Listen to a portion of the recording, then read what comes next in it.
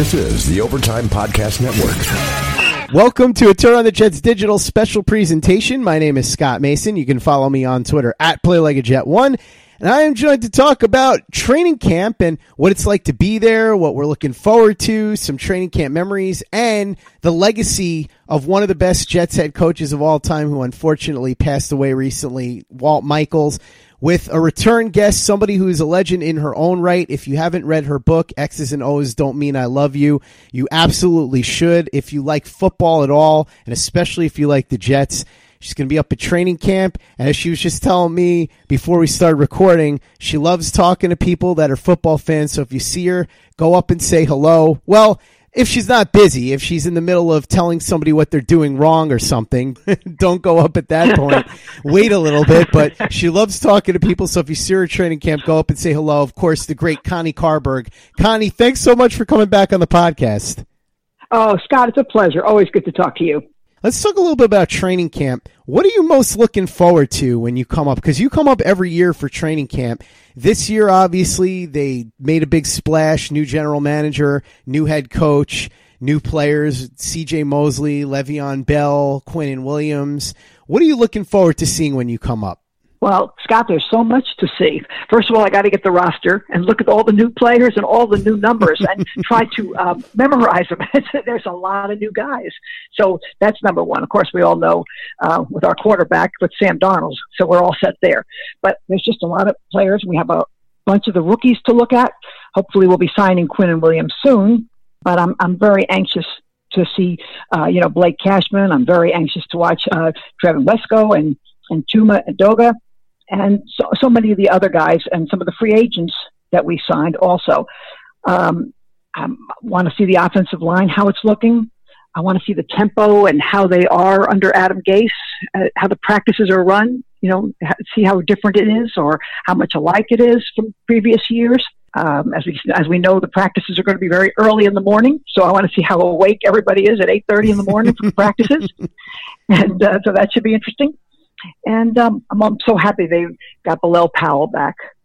And that made me very, very happy. Bilal, to me, is the consummate pro and so dependable. And as long as he's healed up, I think he's just an invaluable person to have on this team with the type of person he is. And a great blocker, but also just a locker room kind of guy and just a real pro.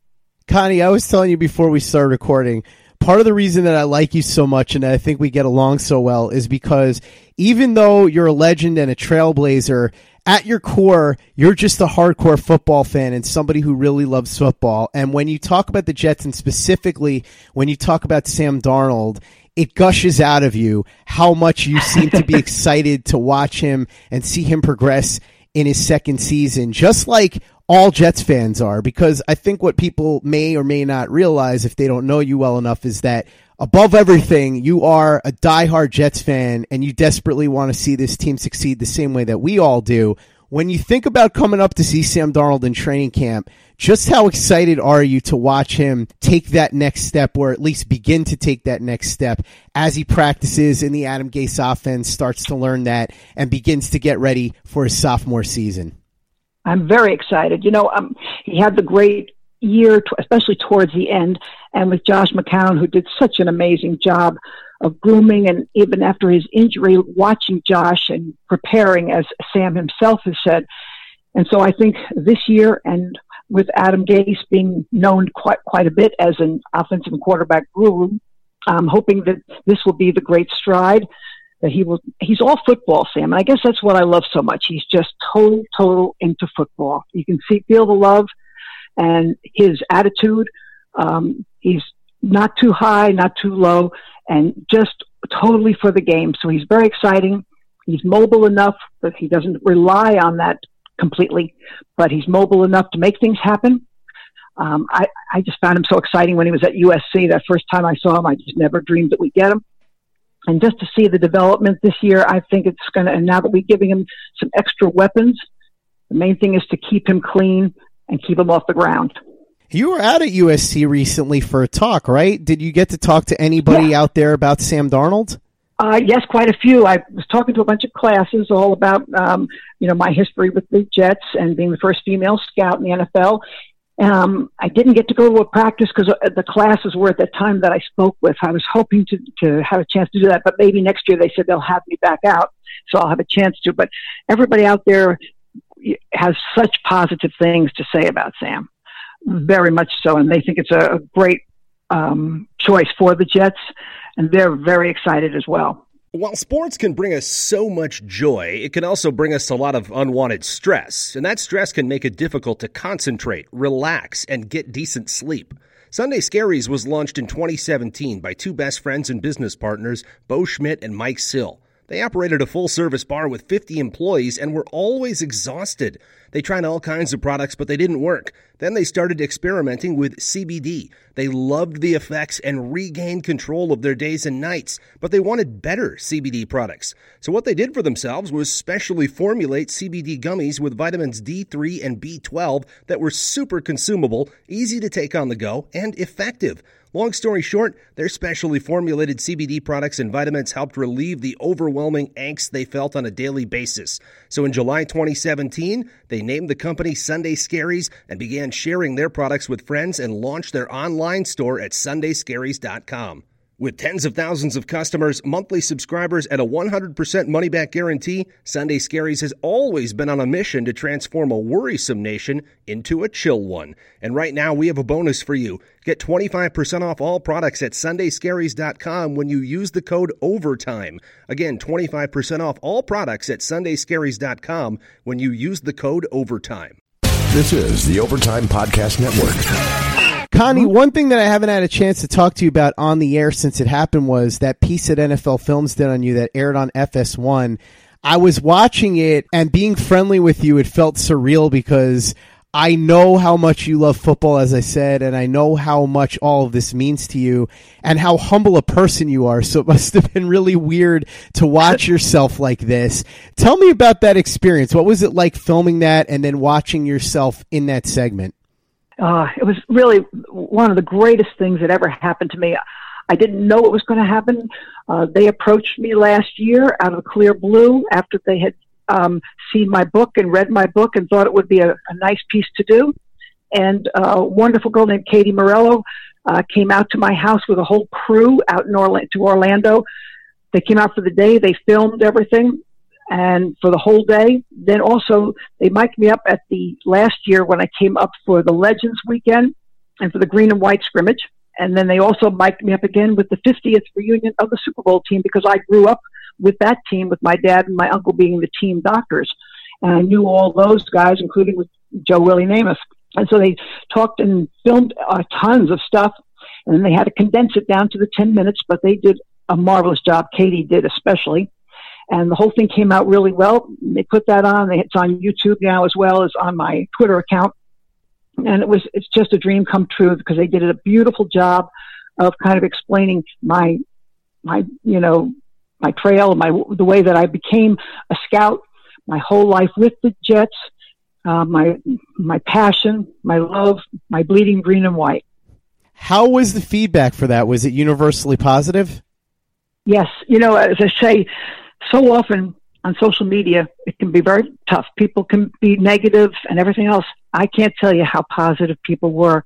I heard from so many on Facebook and Twitter and Instagram, people that I didn't even know, sent a messenger. So many wonderful people that I wrote back to and got to know, and just so many amazing. And they would tell me their experiences about the Jets, their love for the Jets, both men and women. And so it was a wonderful, wonderful experience. And I was so glad that they enjoyed it. I hope even more people get to see it now and that they enjoy it as well. That's one of the things that you can talk to Connie about if you see her at training camp. She's going to be there all the way up through the middle of the month. And when you're there, Connie, you're going to be there just observing as you are every year at training camp. It's something that I know that you look forward to doing every year. What are some of your favorite memories at training camp, and what's your typical day like at training camp? Do you just show up real early, kind of take notes? Do they try and pick your brain at all?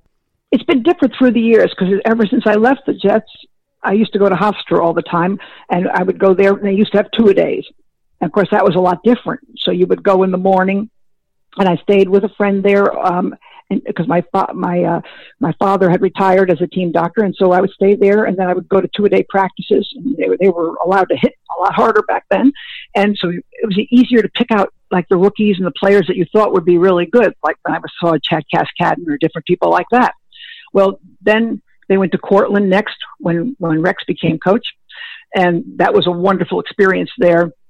It was just a beautiful place and very personal and a lot of fun. And you got to talk and you see everybody around. Of course, now we're over at Atlantic Health over in New Jersey, and I'm still very blessed. The Jets treat me unbelievably like family. I can't tell you how wonderful the Jets always have been to me. So I stay at the hotel. I go to practices. If I see players afterwards, I will, talk with them, discuss things, or I might see them at the hotel afterwards. I'll go to the Jet Giant game. As I said, right now the practices are different than they were last year, so it'll be just a little different situation. I'll have to figure out how that all works. And then a lot of times I'll see a lot of my Twitter friends or my Facebook friends that are Jet fans, and I love it. A couple have already contacted me. And I said, I love it. I'll see you after practice or anything. Contact. I could talk Jets all day, all night. I never get tired of it. And people are just Jet fans are just a great group of people. And I love talking to them anytime. Hey guys, Greg Peterson here with the Baseball Betting Podcast. As we know, the MLB season is back in our lives. It's going to be a 60-game sprint unlike anything that we've ever seen before. And I'm going to be giving you picks every single day, 7 days a week with Major League Baseball. We're also going to be keeping up with the KBO as well. If you like baseball and you like being able to make some money, subscribe to the Baseball Betting Podcast with Greg Peterson on Apple Podcasts, Google Play, Spotify, Stitcher, TuneIn, or wherever you get your podcasts. This is the Overtime Podcast Network. And a perfect place to talk about the Jets would be at the Legends festivities, which you're going to be a part of. Tell me a little bit about who you look forward to seeing at those, because I know my old friend Wesley Walker likes to go to those, and he's a really fun guy to talk to. I know that a lot of other guys from all the different years and all the different eras with the New York Jets show up to those. Who are you looking forward to seeing, and what are those Legends weekends usually like? Well, every year they have the Legends Weekend, and every year you have some of the same guys come back, but then there's always a few extra or different players that show up, and so you never really know for sure who's going to be there, which kind of makes it exciting. So, I'll see Nick Lowry, and I'll see Wesley Walker, and I will see Brucey Harper, and I will see Gastineau, and I will see Klecko, and I'll see Marty Lyons usually, and then some other players from the past will come in, like a Dallas Howell. You might see, let's see, okay, Lavernius Coles came last year, Lance Mel, Freeman McNeil. There are guys that even sometimes some of the Titans have come back, have come in, and they would come over. So you never know the different eras that come in. Noah Burrows, just different players. I'm trying to think of who else. Glenn Foley. But I can't even think of it, but there's quite a few, and you just never know who's going to come in. I love being able to have a chance to catch up with players that either when I was there or when I came up and visited, and everybody gets together and has a wonderful time.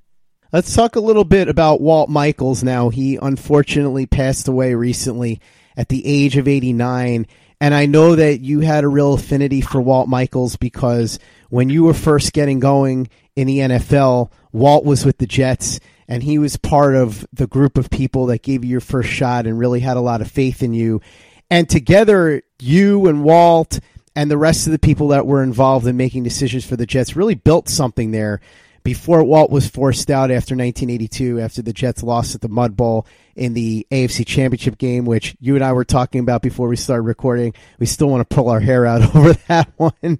Yes. I still believe that Shula did it on purpose. In fact, I know he did it on purpose, and if he hadn't, Freeman McNeil would have run all over the field, and the Jets would have gone to the Super Bowl. But I digress. Yes. Let's talk about Walt Michaels before I start getting too emotional and upset about the Mud Bowl again, which happens a lot, as you know. Walt Michaels, I think, has a place in Jets history that not enough Jets fans are aware of.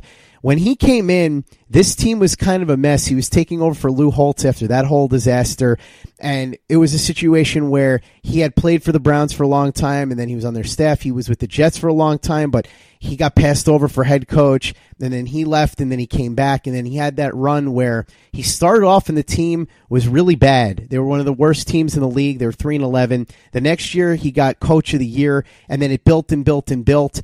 81, he actually was on the hot seat at the beginning because the team started off rough, but then they really hit their stride. And as we know, in 81, they ended up going all the way to the playoffs. They were one of the hottest teams in the league down the stretch. That heartbreaking loss against the Bills, we'll get to that. And then 82, the mud ball, and then Walt was forced out after that. But let's start at the beginning here. Your first encounter with Walt Michaels. My very first encounter, he came to the Jets in 63. And he was with the Jets from 63 to 73. And that was the year in 63 that my father and my uncle, they became the team doctors for the Jets, and actually the Titans, and then into the Jets. And my father, Dr. Cal Nicholas, became very close with Walt. In fact, on Tuesdays, my dad would go into Shea Stadium. That's where they were practicing. And on Tuesdays, which was his day off, Walt was just the kind of guy, he would sit with my dad and they would watch film, and he would teach my dad a lot about football. Well, he would also come to our house, became very close friends with his whole family. And he would come to the house and he started teaching me a lot of football. We would watch John Riggins at Kansas when he was in college, and we would watch Penn State games, and we would watch a lot of different things. And he taught me a lot just sitting with him all the time, and he was never too busy to explain. And he was not a flowery type person. He was just right to the point. He didn't mince words, but he was really a kind man, and who took a lot of time with me. So that's when I first met him, all through high school, not knowing. So he worked there 63 to 73. As I said, then when Charlie Winter came in as head coach, Walt went to the Philadelphia Eagles. And he was, as you know, Walt was the defensive coordinator of the Super Bowl III team that won. And he had the number one defense in the AFC at that time. So they were unbelievable. So now in 73, he goes to the Philadelphia Eagles to be their defensive coordinator, and Charlie Winter was head coach. Then when Lou Holtz came in, Walt was an assistant coach for a year. And then when Lou Holtz left, Walt became the head coach in 77. And I was blessed to be able to work for the man that I've known since I was 12 years old. And it was awesome. And I was working in the scouting department, and he was awesome to work for. I go downstairs. He might ask me, can you find out about so-and-so as a player in college? He valued my opinion. He asked what I could find out about different things. We always talked. Again, he was at the house a lot, but he was just a very easy guy.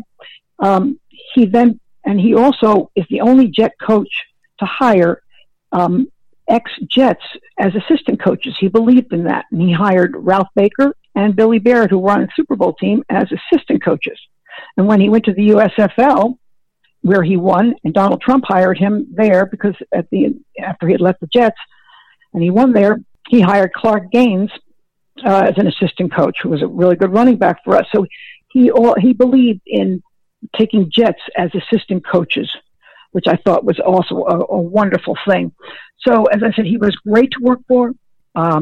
He was all football. He wasn't the type that, we have to have a million meetings to figure things out. As long as you got your work done, doesn't matter how you do it, how long it takes, that was it. So he was a very simple guy, easy to get along with.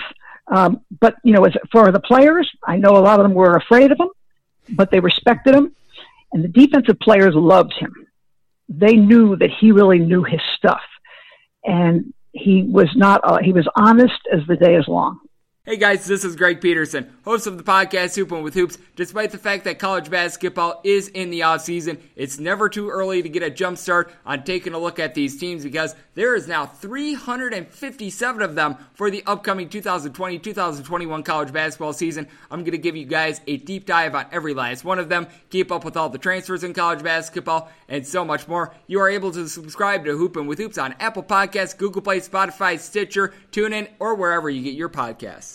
This is the Overtime Podcast Network. I mentioned before, Connie, that Walt Michaels was a big part of that turnaround because when he took over, the team was pretty much in shambles after the whole Lou Holtz fallout and that whole disaster that went down. And quickly the culture started to change. The draft started to get better and everything started to click a little bit and you saw the team moving in the right direction. Talk to me a little bit about that period and the turnaround and working together with Walt and how much input Walt had in certain moves and the way everybody kind of worked together to help bring the Jets back from, I guess you would say in some senses, the abyss.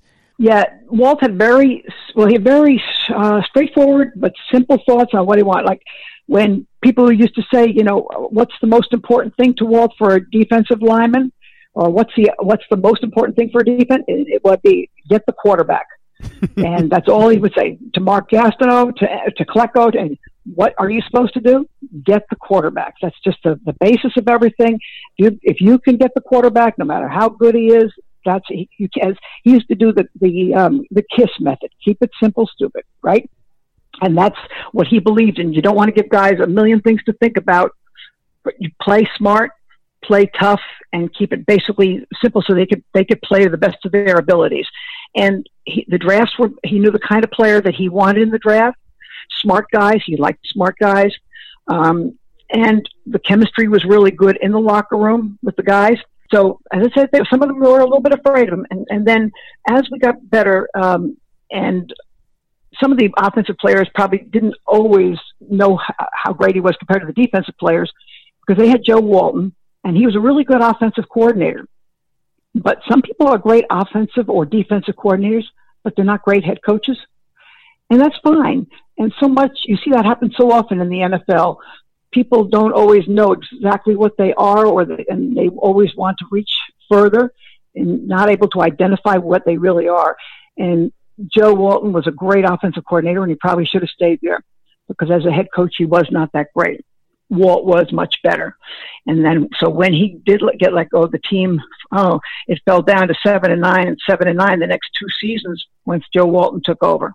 I want to get back to that, but first, I want to talk a little bit about how Walt would handle situations that would arise, because back then we didn't know as much as we do now about these things because we didn't have social media and we didn't have cameras everywhere and we didn't have a million reporters. But the one that I'm thinking of was what happened with Matt Robinson, because Matt Robinson had taken over as quarterback for Richard Todd, and then he had gotten hurt, and it seems like Walt felt like Robinson had lied to him about the way the injury had happened and lost trust in him. And then Matt Robinson never played again for the Jets. Richard Todd took back over. They ended up trading Matt Robinson away. What do you remember about that whole thing? And was that a big thing for Walt? Trust was key? Yes, very much so. Very much so. He's a tough coal miner from Pennsylvania, and honesty was probably the most important thing to him. And I think from what we gather back then, at least from what we remember and all that, was that the word was going around that he got his finger caught in the door. Originally, that was the story. And then it came out that it was horseplay with Joe Klecko. Either, I don't know if it was thumb wrestling or just goofing around, type of thing. I don't know exactly what, but that it wasn't, the truth wasn't completely told. That's all I know. I don't, that's what I've heard. And so as a result, that's what the changes were. And with Walt, that does make a difference. And so, as I said, so he went back with Richard, and Richard was a very feeling kind of guy. So he handled him, a little more with not kid gloves, but just a little easier than he would with some other people. And as a result, we did, get to the playoffs. Walt had a temper. There's no question he had a temper, but so do a lot of people. I mean, remember Buddy Ryan punching the guy on the sidelines, right? and we know a lot of other coaches that definitely have tempers. But he really was, as I said, very fair. And it didn't matter who you were as far as working there. He treated everybody the same. You could always walk into his office anytime and talk to him about anything, just about anything too. It didn't have to be about football. He just always had time for you. This is the Overtime Podcast Network. Did he have any particular favorites? I know you said he treated everybody the same, but were there any players that were known to be a quote-unquote Walt Michaels guy? That's a good question. I don't know if he really had favorites. All I know is he gave people chances. As I said, whether you were Kenny Shroy, when you were Brucey Harper, and you were Clark Gaines, you weren't drafted, and they all made the team, became great contributors. It didn't matter what draft pick you were. If you could play, he was going to find a role for you, that type of thing. So I can't say, off the top of my head, did he really, have a favorite. He and Buttle, I think, got along, of course, great. He and Mark got along great. Klecko, his defense, I never saw him with a player on defense. I'd say Johnny Sample was the guy that he had a tough time with from the Super Bowl team, because Johnny was something brand new, a talkative trash talker. But he played well, but he was like the first of his kind that way, and they ended up playing great. But I think that was like something brand new that really hadn't been around too much. So that was kind of a new thing with Johnny Sample. You said Walt had a temper, and I wanted to ask you about this. I know that you weren't with the Jets anymore in 81, but you knew Walt well, so I was curious if you knew anything about this in terms of having particular insight, if you had talked to Walt about it, or if you had talked to anybody around the team about it at the time. But I'm sure you remember that famous outburst with that reporter from the Daily News in 81 after the Jets started off 0-3, and it looked like Walt's job was in big trouble because they were 4-12 the year before in 1980, and then in 81 they start off so poorly. Everybody's speculating that Walt could be on the hot seat. He has this confrontation with a reporter from the Daily News. You said Walt had a temper. You have any idea really what went on there? Was this just one of those things where Walt was feeling the heat and snapped a little bit? That one I don't know too much about. Yeah, because that was after me, and I knew Bill Verrigan, but I didn't know, I wasn't there. I didn't hear too much as to exactly why, but yes, I'm sure, yes. He could get upset just like he did out in Oakland. He was not, Al Davis were not real close. He and Don Shula were not real close. He only played 1 year of ball with the Browns, and then Don Shula got traded away, but they were never close. So there was always that real competition between those two. There was not a lot of respect between the two of them. And then Al Davis, a lot of people, had a lot of different feelings, and he wasn't the only one that accused him, but he got, upset from what we understand about the locker room, about getting a phone call at halftime of the game, and he thought it was Al Davis making the phone call. And then some guy, the story goes that somebody in a bar in New York claimed he did it. But again, as I said, back then, we didn't have sports talk really, and 24-hour sports and a whole different thing. So we don't know. I wish, be a whole different story now as to exactly what happened with all the stuff. You heard about it for about a day or two, and then, on you went. It didn't get delved into like we do now with every little thing that goes on. In 81, after that blow up and after the Jets started 0-3 and after everybody was talking about how Walt's job was in jeopardy, the Jets went on a huge run, and a lot of that was because of your good friend and the guy that you discovered and recommended the Jets draft, Mark Gastineau, and the rest of the Sack Exchange, who absolutely destroyed people all year. And one of these days, I'm going to get around to doing an entire series on the 1981 season because it's one of my favorite seasons in Jets history. But here, by the end of the season, the Jets had gone from what looked to be hopeless early in the year to a playoff team for the first time in 12 years. They hadn't been in the playoffs since the year after they won the Super Bowl. I know, again, that you weren't with the team anymore, but how happy were you for not only the players on the team, but for Walt, knowing that long history that he had with the Jets, that he was the one that helped to turn things around like this? I was really happy, because as I said, he was, I thought the world of him. And then also, as I told you, my dad and he were very close, so they were so ecstatic together as far as that whole thing happening, and just watching it grow through the years, and seeing this team come together, with so many different players, and just even to this day, that whole team is so close. It was before free agency, and that whole team through those years, something we'll never ever have again. They're just so close forever. In fact, I guess that's why so many of them come back to the legends more than anything else. Is they played together, for so many years, and they always have that bond no matter what. It must have meant a lot to Walt personally too, right? To be able to do this. Oh yes. Oh, he was all football. I mean, that's what he loved, as I said, to get out of the coal mines. And he played with Jimmy Brown. He loved playing with Jimmy Brown. I always used to ask him about that and about how Jimmy Brown was. He loved it. Played with Otto Graham. Played with a lot of different former greats. He learned so much from Paul Brown, who was his coach for the Cleveland Browns, and that's where he took a lot of his stuff from. So he had, quite a career himself of 10 years, all pro as a linebacker. And he went to Washington and Lee, and he was very proud of his academic degree as well, and going there. And as I said, coming out of I think he was one of either 6 or 7 children. And his brother Lou played in the NFL as well. He played against, and in fact, he was a kicker in the Super Bowl when we played against the Colts in the Super Bowl. Let's talk a little bit about the Mud Bowl now, as much as it pains me, Connie. I'm going to have to take a deep breath here. Okay.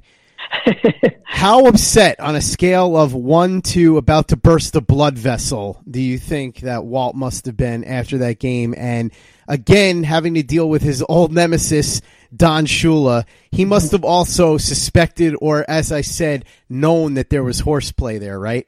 I'm sure that it set him off more than anything. Yes, I would believe, because from what everybody said, it was torrential downpours and rain and everything else, and we had the speed. We had Freeman with his light, quick feet, and we had Brucey Harper, and we had Wesley. We had the speed at all of our positions, and the Miami Dolphins were much more of a lumbering, slow team compared to us. And so when you think about it, it was nothing at the half, even with all that. And Richard had 5 interceptions, but so it was really, really frustrating. We know we should have been in the Super Bowl, and that was really a tough thing to take. And, as I said, Walt and Don Shula were never very close. And in the aftermath, Walt Michaels is said to have resigned, citing burnout, but there's for a long time been controversy about what actually happened there. I don't think that Walt Michaels went of his own volition. It sounds like, from piecing things together, he was forced out. That's more or less your understanding, right? I think anybody, I would just say anybody that knows Coach Michaels knows that there's no way that he would just step away on his own. Okay, barring that he had some kind of a terrible disease, and he didn't have a terrible disease, and so there's no way that was going to be the reason for it. Okay, so he loved football and he loved coaching, and he knew how close he was, and it just nobody knows. I wasn't on the plane or what happened afterwards. I wasn't there. My dad was part, but he didn't. My father was always prided himself on keeping things that was always inside, as far as medical or as far as anything like that. So I can never get inside completely, because he would never do that to his dying day. And all I know is that he did not step away of his own volition. I've always maintained that the Jets were on the verge of something special, and that Walt Michaels being forced out was one of the biggest mistakes that this franchise ever made. I think that if he had stuck around and they hadn't shifted gears to Joe Walton, who, as you said, was a really great offensive coordinator, but didn't bring that same magic to the head coaching position. And if you talk to former players, you'll hear tales about what I'm actually worried about now with Adam Gase, which is that, yeah, he was great as an offensive coordinator. You'd want to run through a wall for him, but as a head coach, you wanted to strangle him, and not in a good way. Not like, oh, he's overworking us. It was more, okay, you really need to ease up and not do what you're doing and micromanage. And it sounds like Walt had things going exactly how they should be going. And right when the Jets were on the right path, they shoved him out, changed gears into Walton, and things kind of fell apart from there. Is that how you feel about this? Do you think that if Walt had stuck around, that perhaps that run from 81 and 82 would have continued on? Yeah, maybe I'm partial, but I do believe that. I really feel that way. I feel some people are meant to be head coaches versus coordinators, and the way things were progressing with another good draft or two, I think the Jets were really going into their prime. I really think they would have. the guys were really responding to, they really were believing. You had that 1 year, and then you have the second year going to the playoffs, and I really think they would have made it. I do. You mentioned before that Walt got a shot in the USFL coaching for the New Jersey Generals, and then a couple of years after that, he was in the International American Football League, but he never got another chance to be a head coach in the NFL. Does that surprise you? Because to me, I still don't really understand why somebody didn't give him another shot. No, that's the $1 million question. I don't know. We don't know why, or even as an assistant coach or whatever. He was very blessed and thankful that actually Donald Trump jumped right in and grabbed him and thought the world of Walt as a head coach. And as I said, right away, Walt took them, and for the 2 years they had a winning record and made the playoffs. And then the league folded. It was going to mesh with another team, but then the league folded. But he did he did a really good job there. So I don't really know. We don't know, what the word out was or anything like that. Never really will find that out, I guess. Did you keep in touch with Coach Michaels afterwards, and what was his life like post-football? Yeah, well, he bought a place down in Florida for a while, and so we would see him quite often. He would go back and forth, so he had a place down here. And then, in fact, he would come over to when my parents retired down to Florida near me, and he would come over for the 4th of July. And he would in fact, one story that was great. My son was playing at the time. He was in middle school, and he was playing flag football. And his coach was a Giant fan, which wasn't too great, but a good friend of ours.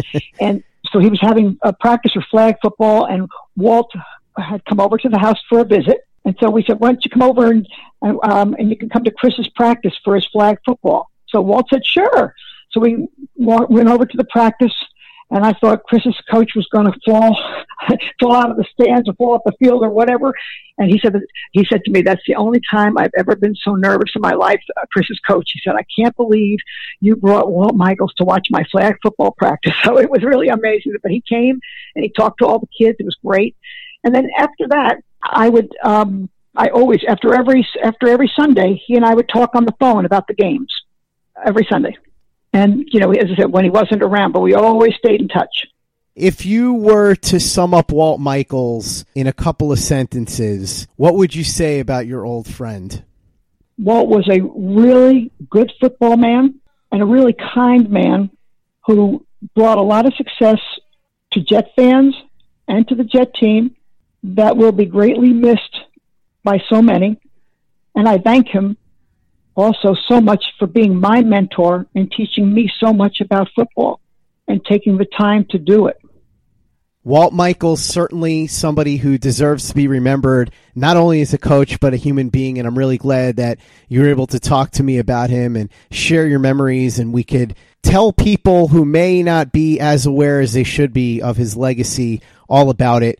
And I'm really glad that you were able to share some of your memories from camp and tell me what you're really excited to see, because I know that I am super excited for football season, because right now when I look through Twitter, it's all boring regular season baseball stuff and other things that I don't care about. I just want my football back, and I know you agree. So this is one of my favorite times of year because it's almost like Christmas. You're unwrapping the present of football coming back. So I'm really glad that you're coming up and that you're going to be at training camp again. I wish that I could be out there. Unfortunately, the next best thing is that Chris Nimbley from Jets Insider will be out there covering it for us, and we'll be doing daily podcasts from there. But I really hope, Connie, that you have a great time out there. I'm hoping that we can figure out a way for me to get out there, or at least somewhere in Jersey, and meet you in person while you're up here.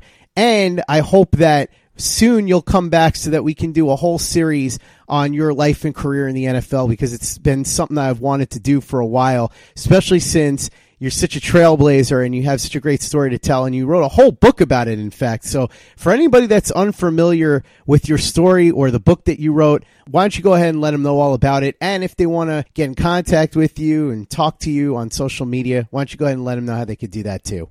Well, first of all, I want to say thank you, Scott. You've always been so kind to me, and I always enjoy talking to you. And secondly, my book is called X's and O's Don't Mean I Love You, written by Elizabeth Meineke, and it's on Amazon. Okay, and it's also in Kindle form as well as in the paperback. And I will be up at Jet Camp. And as I said, just Connie Scouts. I have also my website, Connie Scouts. I'm on Twitter as Connie Scouts, and I'm on Facebook as Connie Scouts. And I look forward to talking to any Jet fan or any football fan. So if you're loyal to a team, I love it. Loyalty is the name of the game. Make sure you follow Connie on Twitter. She's a must follow. If you're on Facebook, go ahead and connect with her there. If you're at training camp, like she said, she loves talking to fans, so go up and say hello. If you haven't read her book, you absolutely have to order it. I'm telling you, you will not be sorry. I've read it twice myself now. I know I'm a little biased, Connie, but I think it's one of the great football books that you could possibly read. I love your story. And like you said, I always enjoy talking to you. I can't wait to have you back on the show again. Connie Carberg, thanks so much. Enjoy training camp. And if you can't be there like Connie is going to be, don't forget that we are going to have coverage every day with Chris Nimbley from JetsInsider.com. And that is where you can find all the latest and greatest in New York Jets podcast. Turn on the Jets Digital and turnonthejets.com.